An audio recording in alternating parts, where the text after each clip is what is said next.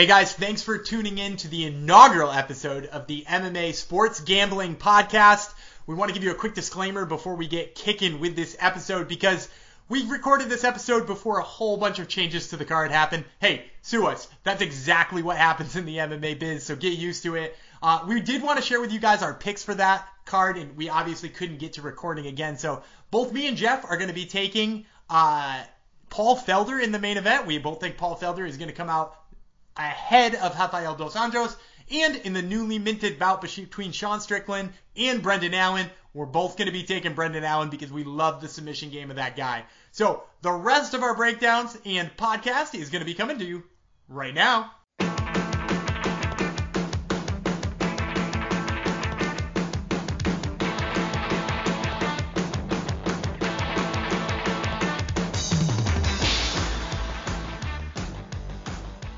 The MMA Gambling Podcast on the Sports Gambling Podcast Network is presented by MyBookie.ag. MyBookie is doing everything they can to help hashtag DeGensOnly cash big, including a 50% deposit match on your first deposit. That's MyBookie.ag, promo code SGP to get a 50% deposit match. We're also brought to you by Thrive Fantasy. Thrive Fantasy is a new daily fantasy sports app built specifically for player props. Download the app in the App Store and use promo code SGP for instant deposit match up to $50. That's thrivefantasy.com, promo code SGP. Sign up and prop up today. We're also brought to you by Ace Per Head. Ace is a leader in pay-per-head providers, and they make it super easy to start your own sportsbook. Plus, Ace is offering up to 6 weeks free over at aceperhead.com/SGP. That's aceperhead.com/SGP. Hello, fight fans and/or degenerates. If you don't fit either of those descriptions, you're probably my mother. So, hi, Mom. Thanks for listening. I haven't introduced you yet. You be quiet over there. Anyhow, we're on you're here for a historic show. This is the first episode ever of the MMA Gambling Podcast and the Sports Gambling Podcast Network. My name is Jeff Fox. If you don't know already, I've been covering the sport for close to 15 years now. I'm the head dude over at MMA-manifesto.com. I've been running that for close to 12 years now. Also, I cover the sport on Sports Gambling Podcast Network also, as you all probably know. And I used to write for a bunch of print magazines when print was actually a thing. But basically, I wouldn't be able to do this show on my own because I'm far too lazy to do that. So I brought on a person that you heard chuckling earlier. That would be I gave this man his break. I was the first person to give him a job at MMA Manifesto. If it wasn't for me, he'd be probably out in the street and his family would be starving. But after that, he's propelled himself onto two other podcasts, Top Turtle MMA and the Prelim Picker. He knows about every fighter in the world. If some dude had one fight in Kazakhstan in middle of a cow field, Dan knows all about this guy and how his ground game is. So once again, I will introduce he's also a purple belt in jiu-jitsu, so don't mess with him. And he's also a black belt in hunkiness, so look out, ladies. So my intrepid co-host, Daniel Gumby Vreeland. Thanks for having me on. And while he gloated a little bit about giving me my break, that is 100% a true story. If you've ever read anything I've written or listened to any of the podcasts I've done in the 300 different places stuff has been published at one place or one point in time, it's because of this guy. So I'm happy to be joining him on his endeavor on this sports gambling podcast. So yeah, I do apologize for anyone who's had to read Dan's stuff. I was the one that unleashed him onto the world. If it wasn't for me, he'd be, quietly, like I said, probably on the street with his family. But I'm glad I could keep him fed. So what we're gonna do most weeks on this podcast, since the UFC basically runs weekly now because they have to cram all those events in that they missed due to COVID, we'll be breaking down every fight on every UFC card, giving you only winning picks for every fight, so you can get your bet on and win yourself some money. Before we get into that, let's quickly do a rundown of last week's event, which was from the UFC Apex, their home gym in Las Vegas, as all the recent events have been. It was light heavyweight main event, Thiago Santos versus Glover Teixeira. It was a pretty wild fight, wasn't it, Dan? It was absolutely wild. And the funny thing is I actually talked a little bit about it previous to this, and I actually wound up laying a bet on Glover Teixeira because I think one of the things people overlooked in that fight too is just, first of all, how durable Glover Teixeira is, right? Because like if you look back at his record, he had 3 knockout losses. One of them was to Rumble Johnson, which it was the only really power puncher who ever knocked him out. The other 2 being somebody in his first fight, which obviously we don't know very much about, and then the really great combo from Alexander Gustafsson. So if you don't count, like being bludgeoned by like one of the toughest punching guys in history, or kind of being styled on by Alexander Gustafsson, who's got really good boxing, Thiago Santos is not as strong as Rumble, and was not as clever or is not as well put together as Gustafsson. And when you paired those things together, it actually created a nice little path to victory there for Glover, because I think we all forget how fucking good his grappling is. Yeah, it's like you said, the durability was on full display last night. He ate a lot of shots. It looked like the fight was getting close to being stopped on a pound on the ground, but 41-year-old, you think eventually his chin would be leaving him, but he seems to be getting better with every fight. He's the past, I think he's 4 straight wins at this point, or maybe even 5, and each opponent's been gradually a step up for him. So yeah, I was very impressed. Santos basically looked the way I expected him to look. Wild, explosive striking, but I knew if he slipped up and Glover got him down, it would be trouble, and that's basically how it played out. Yeah, and I definitely hear that, like, that storyline that people are using, that Glover has gotten much better, and now it is a 5-fight win streak at this point in time. But like, if you look back at his record, it's not, he hasn't really gotten all that much better.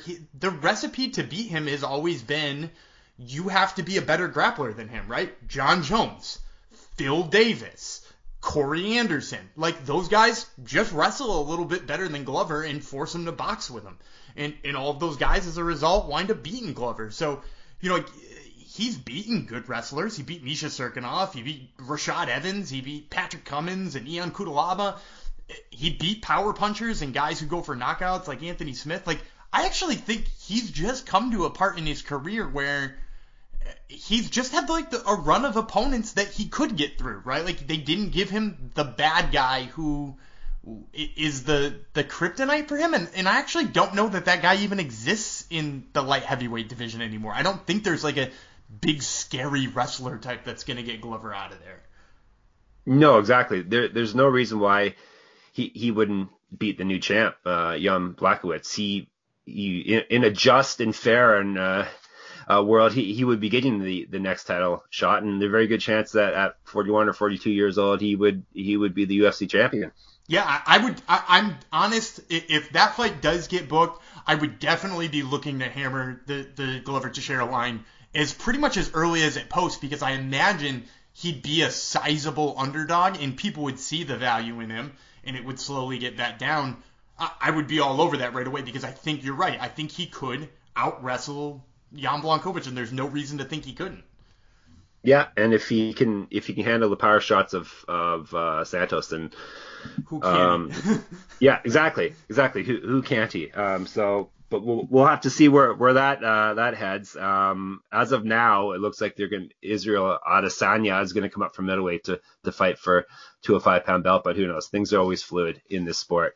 Other than that, in the co-main event, your boyfriend, Andrei Arlovski, I wouldn't say he looked particularly good. Neither him nor Tanner Boser really looked so great. That's what happens when you get 2 counter strikers going at each other. But he got himself a win over a young prospect. Yeah, and the thing is like, this really surprised me about this fight, and I'm always the person saying that, Andrei Arlovski can win any fight now if somebody chooses to fight his fight.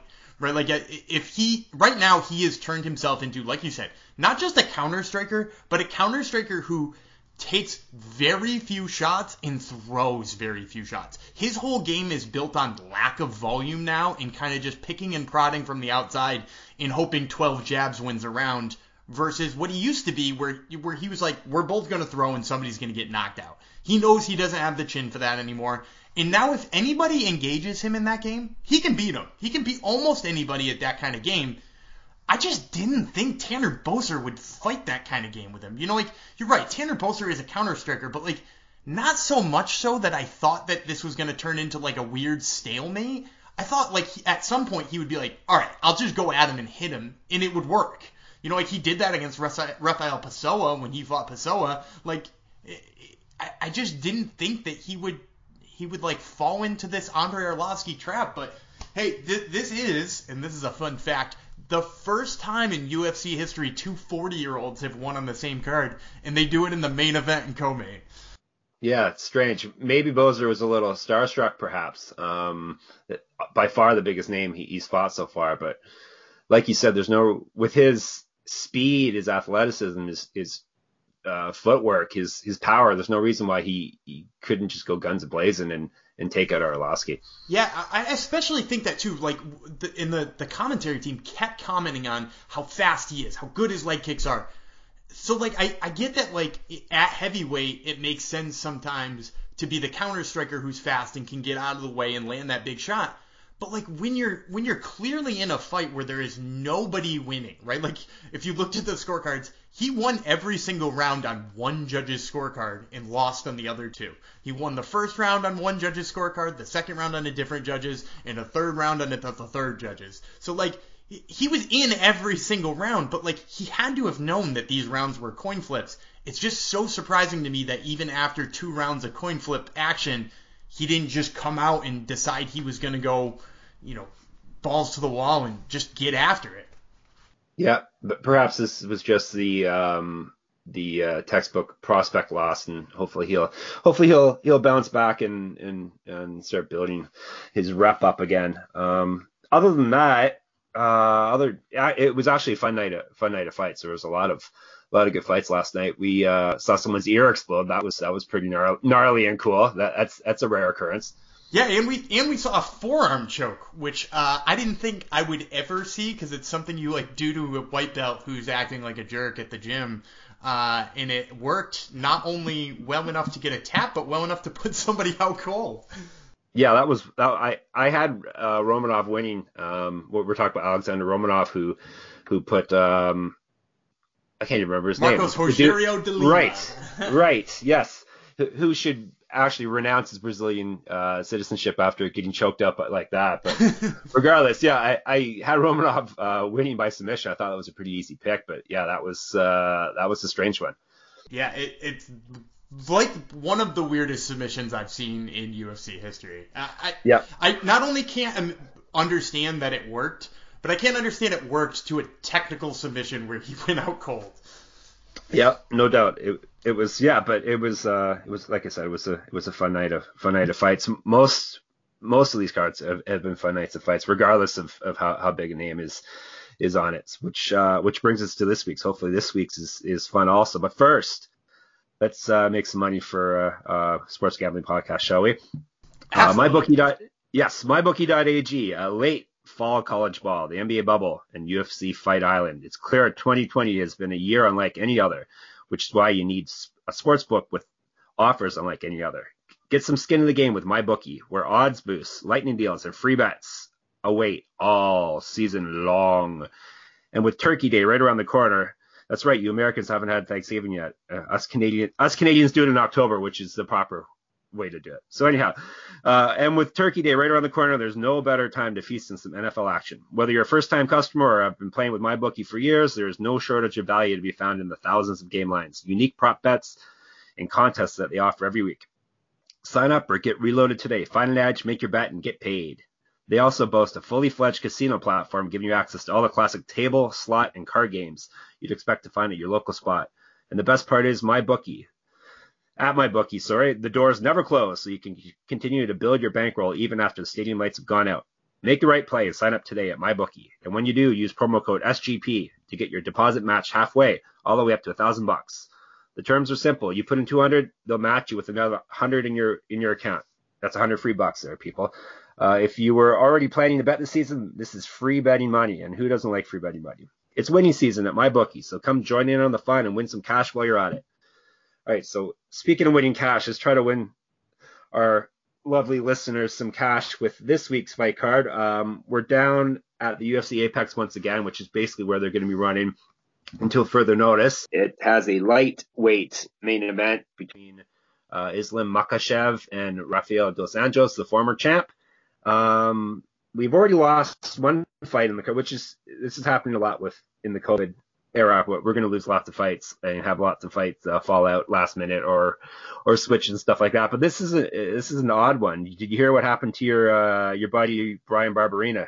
Yeah, I had actually just talked to him about, I think it was like 4 or 5 hours before he got rushed to the hospital. I have an interview sitting in the can right now that I just have to now probably put aside because it's a lot of him talking about Daniel Rodriguez and preparing for the fight. And now that fight's not going to happen. But yeah, for those of you who didn't hear, he had a couple of arteries. Did they burst in his abdomen, I believe? He had some sort of I believe so. Rare thing that burst some arteries in his abdomen. They pulled out 1.5 liters of blood, and I guess, he's doing well. They said he's back to eating solid foods, and he's, back up and walking around. He's going to have a gnarly scar on his stomach. But he's okay, which is good to hear. It's a little upsetting because I will tell you already, that is a fight I had circled both in terms of gambling odds and in terms of just pure enjoyment, right? Like, Bryan Barberena does not go away. Daniel Rodriguez hits like a truck and has got great submission skills. You sort of had to like Barberena's odds. He was floating right around plus 170 over at MyBookie before, obviously, the lines went away. But it's a shame to see that fight, of all of the fights that could go out on this card, be the one to fall out. Yes, exactly. Yeah, we obviously all the best to Bam Bam in his recovery. I'm sure he's a tough guy. I'm sure he will be back soon. And at this point, we don't know if Daniel Rodriguez is going to get a replacement fight. Usually, especially with about a week's notice or so, they're able to find someone to slip in. But as of this recording, we don't know if that's the case. If they do find a late replacement, I say bet Rodriguez.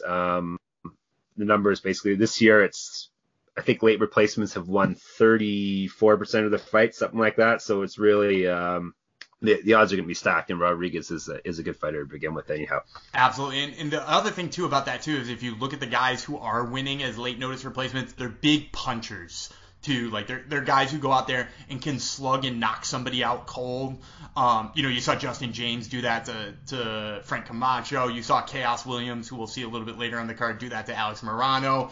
And, like, those types of guys need somebody who's like a willing participant and willing to get hit big. And Rodriguez has got a great chin on him too. So you're definitely right. If Rodriguez gets rebooked, trust that he's going to win in this one.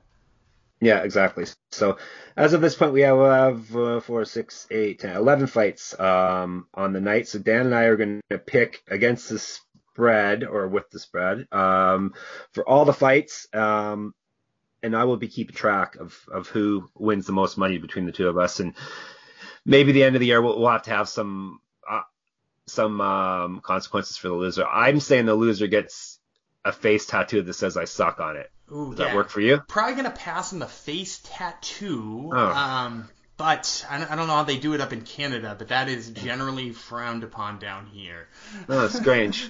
It's a very strange world that you live in down in the States. But anyhow, we'll keep track regardless. If we lose you money, don't come yelling at me at Twitter at Jeff Fox Writer or at Dan at Gumby Vreeland.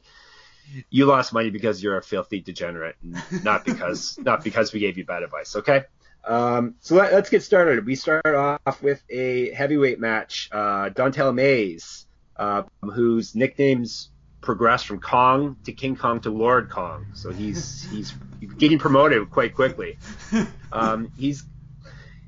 Who's giving him these nicknames? I think they may be self-appointed, so I don't know if you can make yourself a lord on your own, but he's going to try. Anyhow, he's fighting Rock Martinez, who is 0-1 in the UFC. He lost his his debut against Romanov. He is coming in at all the lines will be from our friends at MyBookie, obviously.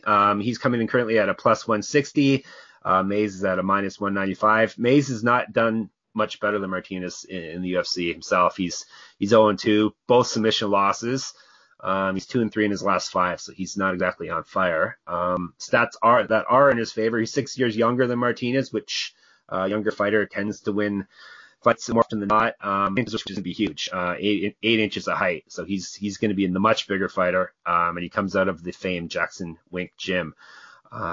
I am riding with Mays in this fight at minus 195. What are your thoughts, Dan? I'm actually gonna oppose you on this one. This is one of the underdogs I have circled on my card because a lot of what you said about their size is a lot of the reason why people don't like Roca Martinez.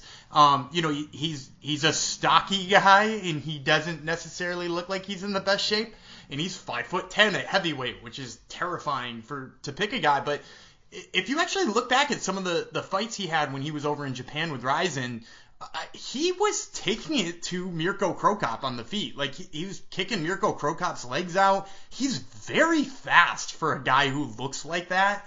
My sort of problem with Don'Tale Mayes in the UFC is that if you look at his fights, he is very tired roughly 2 minutes into every single fight. Like, Ciryl Gane is a tough loss. You can't count a loss to Ciryl Gane as looking too bad, but he also lost to Rodrigo Nascimento, and Nascimento is not a particularly fit guy either, and it looked like he had 7 times the gas tank as Don'Tale Mayes. Don'Tale just goes in there and wings it, and I think as a result, he tires out way too fast. I mean, we saw him lose on the Contender Series to Alan Crowder, pretty much that same way. I think as long as Martinez can stuff enough takedowns to keep it on the feet, plus 160 looks pretty nice here for him.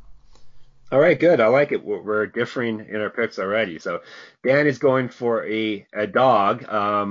The stats, if you go to Sports Gambling Podcast and search for article by me, 8 UFC stats that will win you money, you'll see that it's usually about a third of a fight card has underdogs come through. So if we're talking like most cards are usually 12 fights, you're talking probably 3 or 4 underdogs. So Dan's got an underdog already, which is good.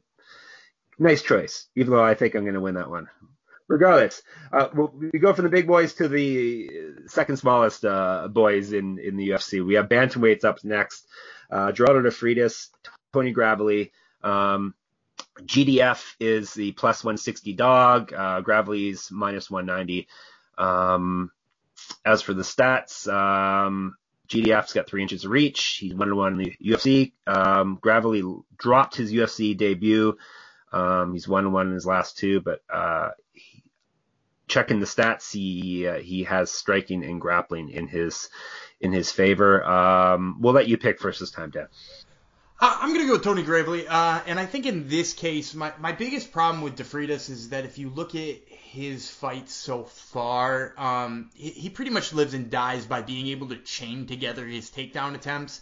Like, he scored a couple of takedown attempts on Chris Gutierrez and only lost a split decision there, which is a pretty good fight there. And the reason he picked up the win over Felipe Colares is he was able to take him down 6 times.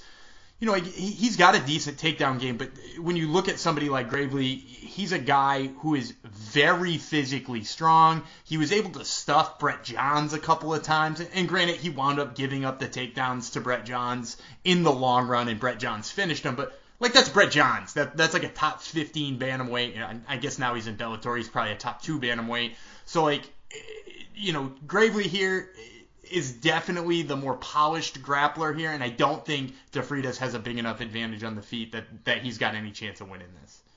Yep, agreed. Obviously. So we're both taking the betting favorite in that one. Next fight, I'm actually very interested in this one. My fellow Canadian Randa Marcos is taking this fight on late notice, which is one strike in her column. She's fighting a debuting fighter from she's got extensive experience, 11-1. She's fought in Invicta and Rizin. That would be Kanako Murata. Quite an impressive resume for her in big organizations. She's got 4 sub wins in her 11 wins so far, and some decent names on her resume also. So she's coming in right now as a minus 125 favorite. Marcos, actually, this isn't even on my bookie yet, so I don't have Marcos's number, but the one book looking around the internet, I saw Murata is a slight favorite in this. As for the stats, Marcos has got 3 inches of height on her. An inch of reach, so that shouldn't be much of a difference. She's a very strong wrestler. Kind of an up and down UFC career, as her 10-9-1 record would attest to, and she's dropped her last 2. So as much as it hurts me, I'm gonna bet against her and take Murata. I think she actually can make some noise in the UFC. Your thoughts, Daniel? Yeah, I agree with you entirely, and for the reason you kind of pointed out too, that Marcos has had kind of an up and down career that is kind of, gone up and down based on how successful she's being with her wrestling and her grappling. And she's up against a woman with phenomenal wrestling. She's a gold medalist at the Asian Wrestling Championships back in 2012, and then she won silver twice at those same championships. She's a phenomenal wrestler if you've seen the way she's, mixed it into her MMA career as well. She Von Flue choked Angela Magana, which we can all appreciate as people who probably hate Angela Magana. And yes. If Randa Marcos' path to victory here is her grappling, it is not a path to victory. And for that reason, whatever the numbers come in here on Murata too, like you said, we're expecting them to come in right around negative 130 for Murata. I think that's a steal, personally. Yeah, that's like I said, that's a very like you said, a very low number for her, and definitely you can make some money on that. Even though it pains me to pick someone who's only lives a few hours away from me, but regardless, that's the way she goes. Money talks. Before we continue, speaking of money, let's make some more money for our listeners and for our overlords at SGP. It's come prop up on Thrive Fantasy this season. Thrive Fantasy is a daily fantasy sports app for player props. The response of SGP listeners for Thrive Fantasy has been amazing, so they're hooking up you lovely listeners with $1,000 free roll for the big Eagles versus Giants Thursday night game. That's right, $1,000 free roll. Just use the password DEGEN, DEGEN, to enter the game. That's password DEGEN. With Thrive, you can eliminate the countless hours of research and focus on only the top tier athletes that have the biggest impact on the game. If you want to play NFL, you choose 10 out of 20 available player props to build your lineup. If you want to choose other sports like NBA, PGA, MLB, esports, they got it all there. Choose 5 out of the 10 available player props to build your lineup. I would suggest don't pick anybody on Dan's favorite team, the Cowboys, though, because they stink, right? They're pretty atrocious, yeah. Yes, that's what I thought. So basically, each prop is assigned a fantasy value for both the over and the under based on how likely it is to hit. Hit the most props and rack up the most points to win a share of the prize pool. Thrive has over 50,000, that's 50000 in guaranteed prizes weekly, and has awarded over 1.6 million in cash prizes. So use the promo code SGP when you sign up today, and you will receive an instant match up to $50 in your first deposit with a 4 times rollover. Download Thrive Fantasy on the App Store or Play Store or by visiting their website, thrivefantasy.com. Sign up and prop up today, and don't forget the promo code SGP. All right, let's finish up the prelims. Got another bantamweight, another 135-pound fight. Jose Alberto Quinones versus Louis Smolka. As of now, Smolka is the minus 140 favorite. Quinones is coming in at plus 110. Smolka's a year younger, so it's a fairly close in age. He's another guy with the up and down UFC career. He's actually already been canned by the organization. He was brought back fairly recently. So he's 7-7 in the UFC, 1-2 in his last 3 fights. Quinones has a slight 1-inch reach advantage, 5-3 in the UFC, 1-2 in his last 3. So he's obviously not clicking on all cylinders currently either. But when you check out the stats, all the stats I'm talking about are from Fight Metric. I think it's called UFCstats.com now. When you compare the stats, he seems to have the striking and the grappling advantage over the Hawaiian. So who is your pick in this one, Dan? I'm going to take the favorite again here. I like Louis Smolka for a couple of reasons. First of all, I think he's probably the more creative striker here. Quinones, he's an interesting one because he does mix in a lot of takedowns. He's just largely not successful against many people who you would expect him to be successful against. He shot some takedowns on Sean O'Malley, didn't really get anywhere with him before getting knocked out. He shot a lot of takedowns on Carlos Achuain, who's a pretty terrible grappler in my opinion, and he only landed about 40%. So, against somebody who scrambles so well like we know Louis Smolka does, I just can't imagine he gets very successful there. And really, that's the path to victory against Smolka. If you look at his most recent run, he is 5-2 in his last 7 fights. I mean, 3 of those are on the regional circuit before he came back to the UFC. But the 2 losses are 2 submission losses. They're to Matt Danger Schnell, who's a crazy good submission specialist, and Casey Kenny, who's a beast on the mats as well. So, that seems to be the path to victory against Smolka, and I just don't think Jose Alberto Quinones can sort of hit that path, and I don't think he's good on his feet enough to beat him there either. Yeah, that's all good points, but I'm going to ride with him regardless. I like the plus money at plus 110, so I'm going to go on a little live dog run here. So we'll see if it pays off for us, which is also nice. We have different picks again, so you can get your face tattooed in a couple months. So that's perfect. That brings us to welterweights. A much hyped prospect who just made his UFC debut and got run over. Rhys McKee, he's coming in at a plus 160 dog against Alex Morono, who's coming in at a minus 195. McKee's 5 years his junior, but has 6 inches of reach, so that's actually 2 check marks in his column there. Morono is 6-3. In the UFC, 0-1, and it's dropped his last fight. I am going with McKee. I've heard so many good things about him. I like the plus money on him, so I am going to ride with the prospect here. Well, we're gonna differ on another one again then too. Perfect. Because I love Rhys McKee. And let me tell you that to start. You mentioned I like the regional guys quite a bit. I watched a ton of him when he was in Cage Warriors, and he's super exciting. But the one flaw he's had his whole career is that his takedown defense blows. They brought him in to face Khamzat Chimaev, and it was the meanest thing you could have ever done to somebody. When you're you're looking for Chimaev to fight somebody on short notice on a quick turnaround, you find the guy with the most brutal takedown defense, and that might be Rhys McKee. And you saw it. And don't get me wrong, Chimaev's much better than Alex Morono. But I think, too, that the reason the odds are where they are is because Morono does have good top game, and really all he needs to do here is shoot a takedown, and he'll probably hold McKee down for 15 minutes. And if he doesn't hold him down for 15 minutes, it's because the Great White's ground and pound finally kicked in.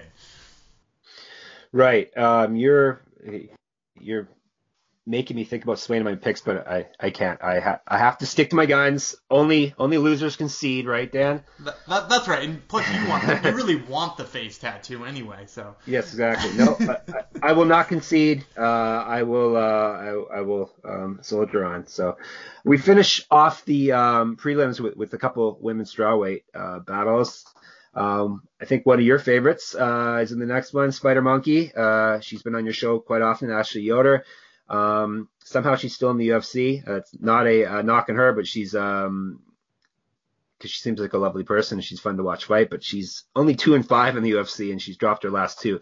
All of them via not all of them, but majority of them via very controversial decisions. A lot of times it looked like she could have won at least a couple of those fights. Anyhow, she's basically coming in as a pick'em against Miranda Granger. They're both at a minus 110 last I checked. Granger is 1-1 in the UFC. She's 5 years Yoder's junior. Yoder will have about a inch reach. Granger should have the striking advantage. Yoder the grappling advantage. Who you like in this one, Dan?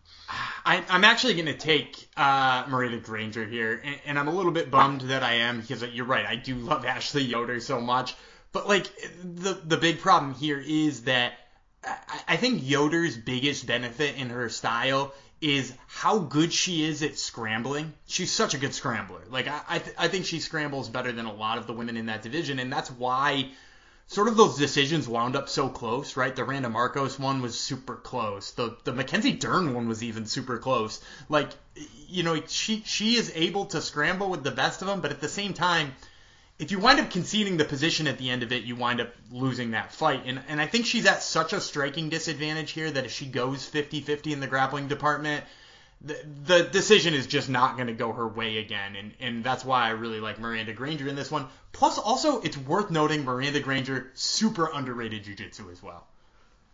Yeah, it's sad to see it because that'll probably spell the end of the Spider Monkey in the UFC, but maybe she can work her way back up to Invicta or something. But yeah, we're both going with Miranda Granger in this one.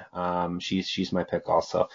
And I'm also excited about the prelim main event, if you will. Another women's strawweight battle against two very young, promising prospects. Both these girls are only 21 years old, which makes me very sad. My bald spot, I think, is older than both these women, which is quite depressing. But we got Kay Hansen coming in as a pretty healthy minus 225. Favorite against Corey McKenna, who just punched her ticket to the big show through Dana White's Contender Series. Hansen's got 5 inches of reach on her. She won her UFC debut, and she's won 3 straight fights. McKenna comes to us from Cage Warriors, probably one of the top regional promotions, if not the top regional promotion out of Europe. Like I said, she won her way through Dana White's Contender Series. She's won 3 straight fights, but she's a pretty sizable dog in this one. I'm going with Hansen. She's despite only being 21, she has extensive experience with her career in Invicta before being promoted up to the UFC. I think this is a bit too much for McKenna to handle in her debut. Yeah, I'm gonna agree with you 100% here. I think Kay Hansen. The interesting thing about her is all of her strengths are the things that McKenna is good at. She's just better at those things than McKenna, right? Like she's got a good top game. She's creative off of her back. She's good at getting to that top game. She can wrestle a little bit. McKenna just does all of those things a little bit worse than Kay Hansen. And so I think, it's a pretty easy one to both grab and to probably put into a parlay if you're looking to do so. Right. It's interesting. What do you think of this booking, putting two 21-year-old bright prospects up against each other so early in their UFC careers? I hate it because I will tell you this. After watching Corey McKenna, who I was not particularly high on going into the Contender Series, after watching her in the Contender Series, I became very excited for what she'd be able to do. And I'm like, pretty much all they need to do is just make sure they build her up slow. Start her with somebody who's brand new or at the very bottom of the strawweight division and just let her work her way up. She's young, she's good. Let her fight. Jin Yu Fry has lost a couple in a row and even lost to Kay Hansen. Let her fight somebody like Jin Yu Fry, who really ought to be an atomweight anyway. And instead they book her with somebody else who's her age and on the same kind of tear, only against better competition. And like I said, the matchmaking is also really disappointing from a stylistic standpoint because it's just going to look like Corey McKenna trying to do something and then Kay Hansen just stopping it and then doing it better. Right, yeah. And not to mention she's going to have a sizable reach and probably size advantage in the fight too, which, yeah, it's questionable booking. I can see these two fighting a few years down the road, but you don't want to see her debut in this way. But I'm not the one booking the fights. I'm just the one telling you who to pick. So we're both going with Kay Hansen in this one, but it doesn't mean McKenna doesn't have a bright future still in the UFC. So that does it for our prelims. At this point, we have a 4-fight main card. One of those prelims fights probably will be bumped up to the main card. But as of this recording, there's a 4-fight main card. Before we kick off that, let's stop for one more little ad break here. This one's for Ace Per Head. Have you ever thought of starting your own sportsbook but don't know how? My mom is, so I hope she's listening carefully. She wants to start a sportsbook for sure. Ace Per Head is here to help you start your own sportsbook. They'll provide you with an all-inclusive professional betting site with all the lines updated to the second and wagers graded immediately. They have top-notch customer support going 24/7 and some of the sharpest lines in the industry. Plus, Ace Per Head offers live betting and an amazing mobile experience. So get started today, and Ace is offering up to 6 weeks free. Just go to aceperhead.com/SGP. That's aceperhead.com, of course, /SGP. All right, on to the main card. Like I said, it's only 4 fights at this point because Barberena had a body part I've never heard of explode, and type of surgery I've never heard of done on him. So he is out of action. So we will start with a middleweight matchup, an interesting one between Eric Yaboy. Is it Yaboy? I think that's his name. It's Yaboy, yeah. Yaboy. Sorry, I said it wrong. So Eric Anders, former high-level college football player. He is a -150 favorite against Antonio Arroyo, who's coming in at 120, plus 120. Anders will definitely have the size. He got 2 inches of reach, and he sounds around between middleweight and light heavyweight. So I assume he's probably going to have have a decent size and strength advantage in this one. He's had a so-so UFC career of 5-5. Lost his last fight. He's such an explosive athlete, though. He's basically in every fight. He has a chance of winning every fight. He's of his 13 pro wins, 8 have come via knockout. As for Arroyo, he dropped his UFC debut. He's 2-1 overall, or over his last 3. He's 2 years Anders Jr. When you compare their stats, his striking and grappling stats look better, but regardless, I'm going with Anders at -150. It was minus 160, so some money is coming in Arroyo, but I still like Anders. I'm going to be one of the ones to pump some more money in there on Arroyo too, because personally, I like Arroyo for a couple of reasons. And the main one being that he's very light on his feet. He's got some sort of flashy striking that's really fun to watch. And that's probably the reason I like him twice as much against somebody like Eric Anders, who, if you look at the people who've been really hard for Eric Anders to beat, Eric Anders has had a really tough time with guys who are light on their feet. Krzysztof Jotko beat him.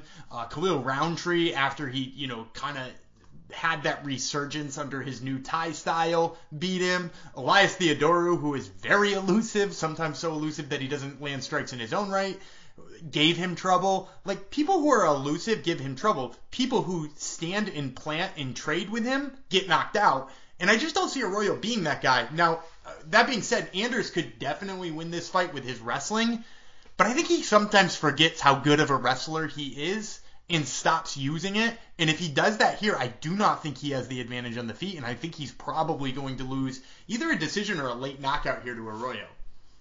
All right, good. You're making me nervous with the different picks, but I'm still going to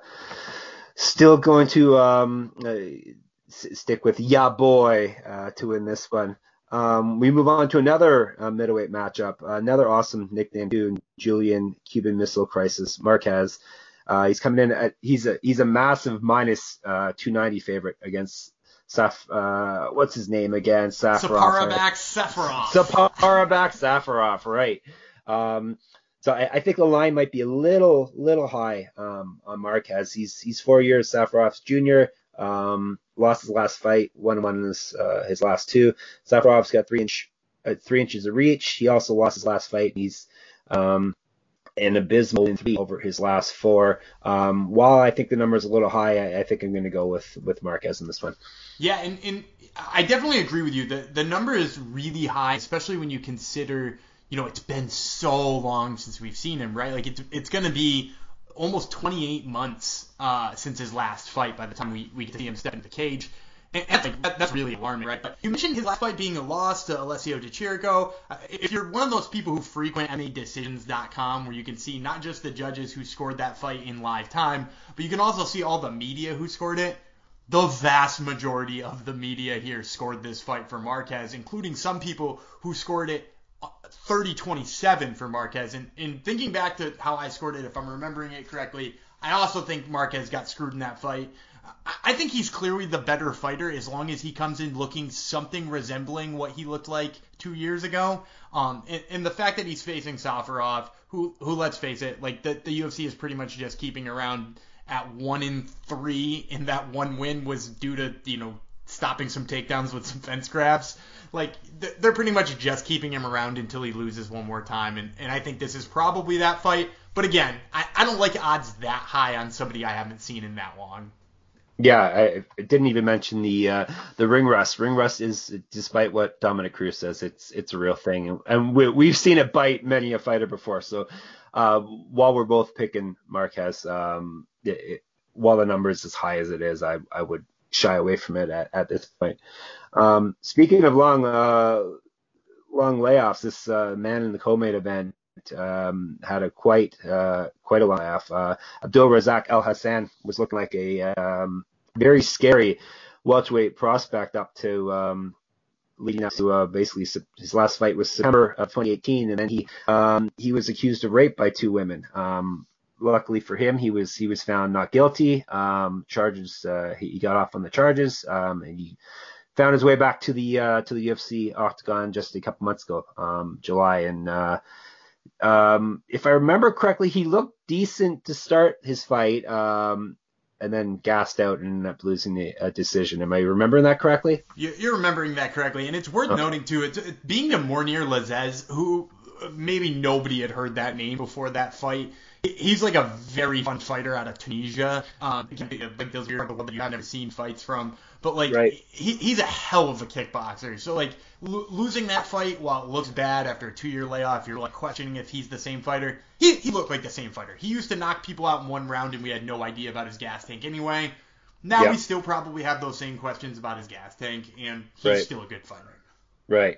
So he's 4-2 in his last, or 4-2 in the UFC total. Like I said, lost the last fight, 10 wins, all via KO. So you know his path to victory here. He's a minus 235 favorite over Kailin Chaos, Khaos Williams.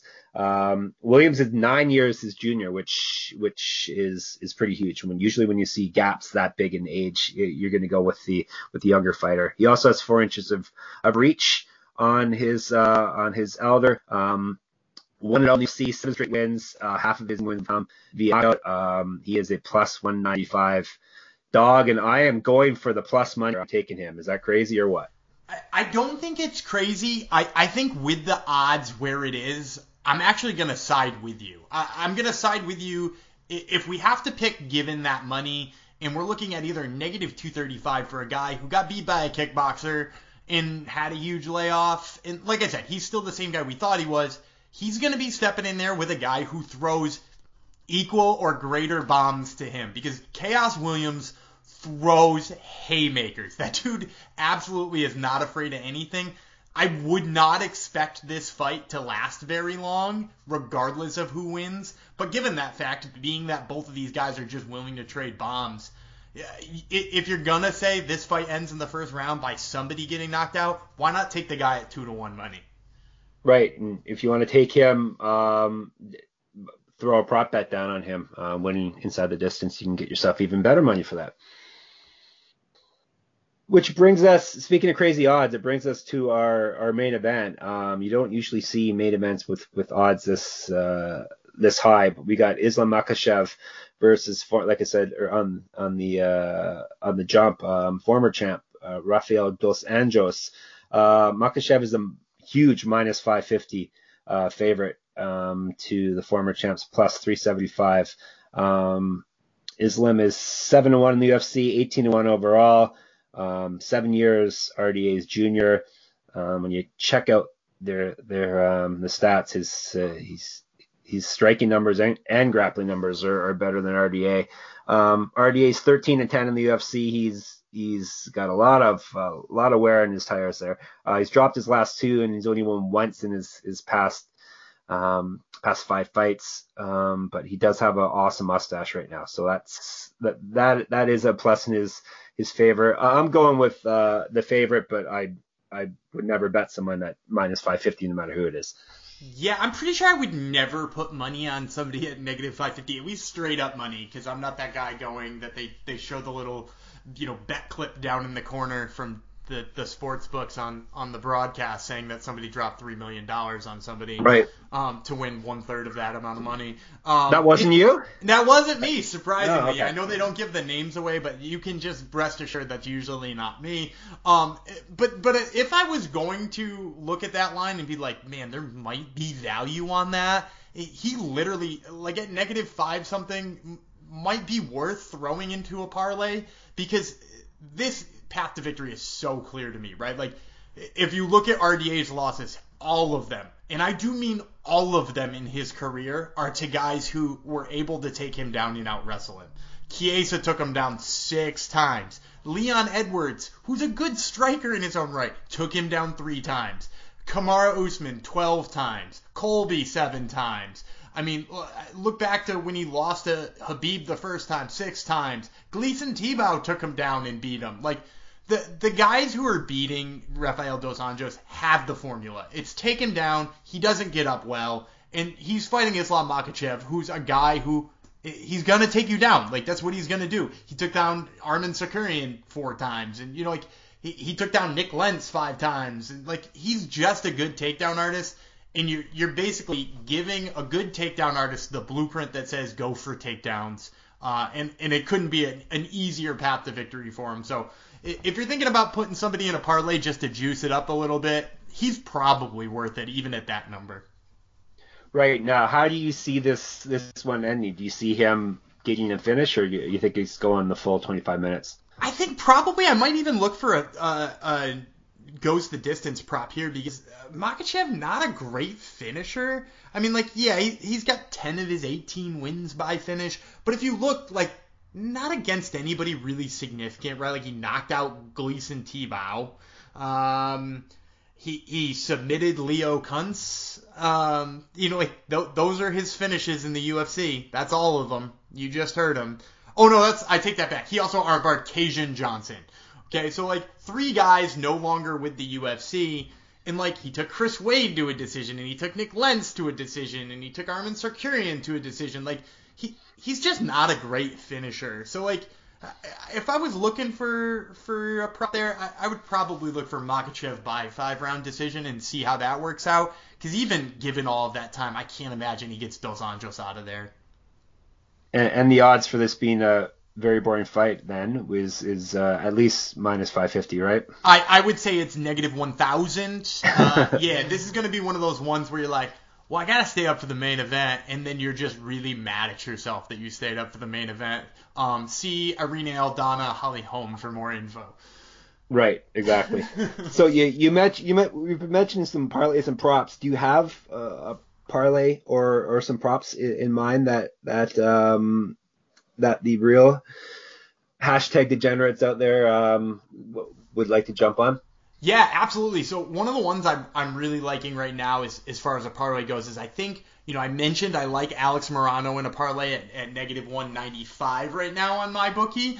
And I also mentioned that whenever that number does eventually come in on Murata, I think that number will be too low. You know, like, especially given, you know, she was only a -130 favorite over Lavia Souza, which is the posted line right now. Whereas if you go, you know, you think about the fact that she's being replaced by Randa Marcos, like, she might come in pretty damn close to even. So if you pair those two together there, I think that that's a pretty good play to think about. And then, you know, like I mentioned before, the fight with Abdul Razak Al Hassan and Chaos Williams, I don't think that's going to go the distance. So, like, whoever you're planning on betting in that fight, I would plan on betting them to win by knockout, or to win in the first round, or, you know, to win by finish, play the under, you know, whatever that number is, wherever it comes in when it gets posted.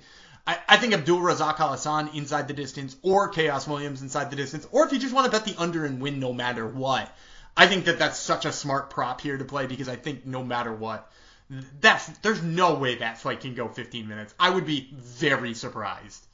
Yeah, I agree with both of those. So that is it. What we gave you, well, I gave you winners for all 11 fights.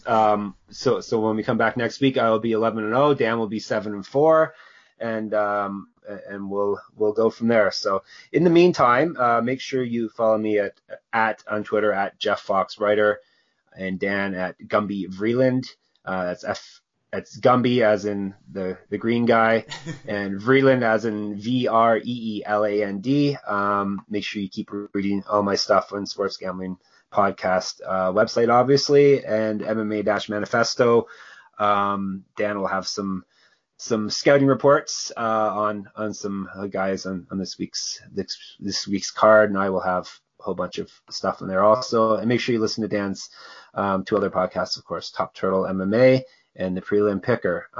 So that does it for us here. Thank you for listening to the inaugural edition of the Sports Gambling on the MMA Gambling Podcast. How about we call it, on the Sports Gambling Network?